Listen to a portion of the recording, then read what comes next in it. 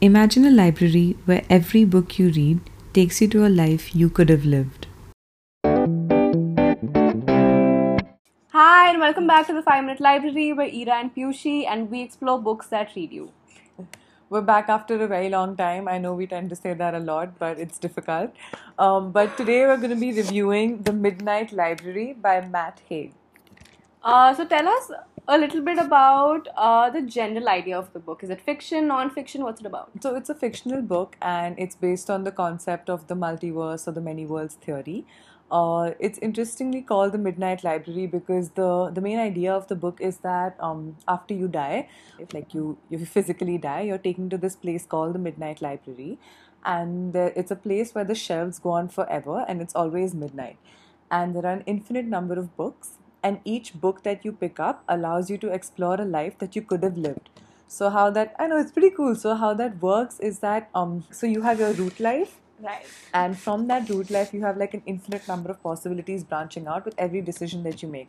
So the library allows you to explore all of those decisions. You take out a book, you read it, and while reading the book you sort of enter into that life. So supposing if I had decided that I wanted to become an astronaut, and somewhere along the way I decided that chemistry is too hard, which is exactly what happened, there is a life where I am a successful astronaut and I'm probably the first one who made it to Mars.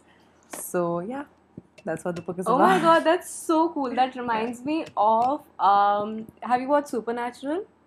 I had a Do you know who Dean Winchester is? yeah. So there's this one point in the series where he dies, Yeah. and he goes to this kind of a library where all of the souls and those all the multiple universes where he existed, all Yeah. of those stories exist, and he gets to see the whole butterfly Butterfly effect of butterfly things. effect Yeah. like just like happen, and then he negotiates with death to let him come back to life. That's also isn't there also a similar concept in Interstellar? Have you watched Oh my Interstellar god, towards the yeah, end where he's in that big maze sort of a thing? Ah, Yeah. So that's it's so cool. but the ending is a little predictable. Like I was a little disappointed with the ending. I while reading it I knew what was coming.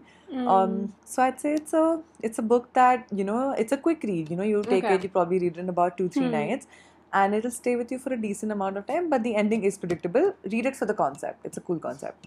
So, would you say that he's using a narrative style of writing from his own experiences or mix and matching it? No, Is that no, what not you at all. mean? So there's a protagonist called Nora Seed, and the book is Okay. based on her. And the story starts when she kills herself in the book. Okay. And there's actually a lot of undertones. So Nora has anxiety and depression, and there's a lot of.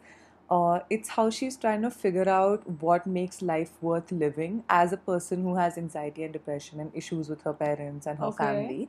And that sort of that's a very real part of the book. Like it sort of just shows that you think that if you had done this differently, or you have a lot of regrets, so you think if you had done this differently you would have been happy, but maybe it's good that you didn't do it that way because it would have led to a whole bunch of problems you didn't anticipate. So it sort of teaches you to accept life and enjoy it the way that it is. So I think that was good. And he also so Nora, see, the protagonist is she's into philosophy. So there's also a lot of references to philosophers and the kind of things that they say. So it gets you thinking, that's for sure. That's really nice. But do you think that the book tackled mental health in a way that it should have? Yes. Was it done right? Yes, it was, because I remember there was a part when her and her brother were going to form a band, but that never ended up happening because she used to get a lot of panic attacks, and Okay. her brother always like dismissed that as something that it was just a panic attack and deal with it. And then later on in the book they show him accepting it, and they show him telling her that I should have understood how real they are, and it's not something that you can control, and it's something that really has a big impact on your life and on your choices. So his acceptance of this mental health Yeah. issue was a good thing. I love books that show a lot of character growth because Yeah. that makes the story feel so much more real.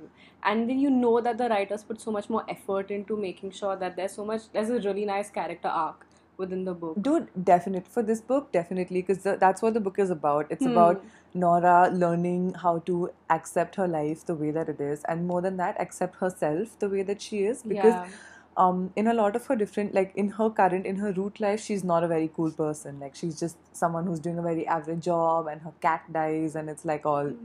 And she has other versions where she's things like a rock star, or like a really cool Olympian swimmer, and like really crazy things, but how she still doesn't feel herself or the best version of herself or happy in those lives. So it's a nice little message, that you don't need to be crazy successful to be happy. You just need to accept your life the way that it is. Okay, that was a great review. Thank you so much for reading fiction when I don't have the patience to read fiction. And thank you all for listening. Do read the book. Let us know how you liked it and what you thought about it. And we'll see you in 5. Bye.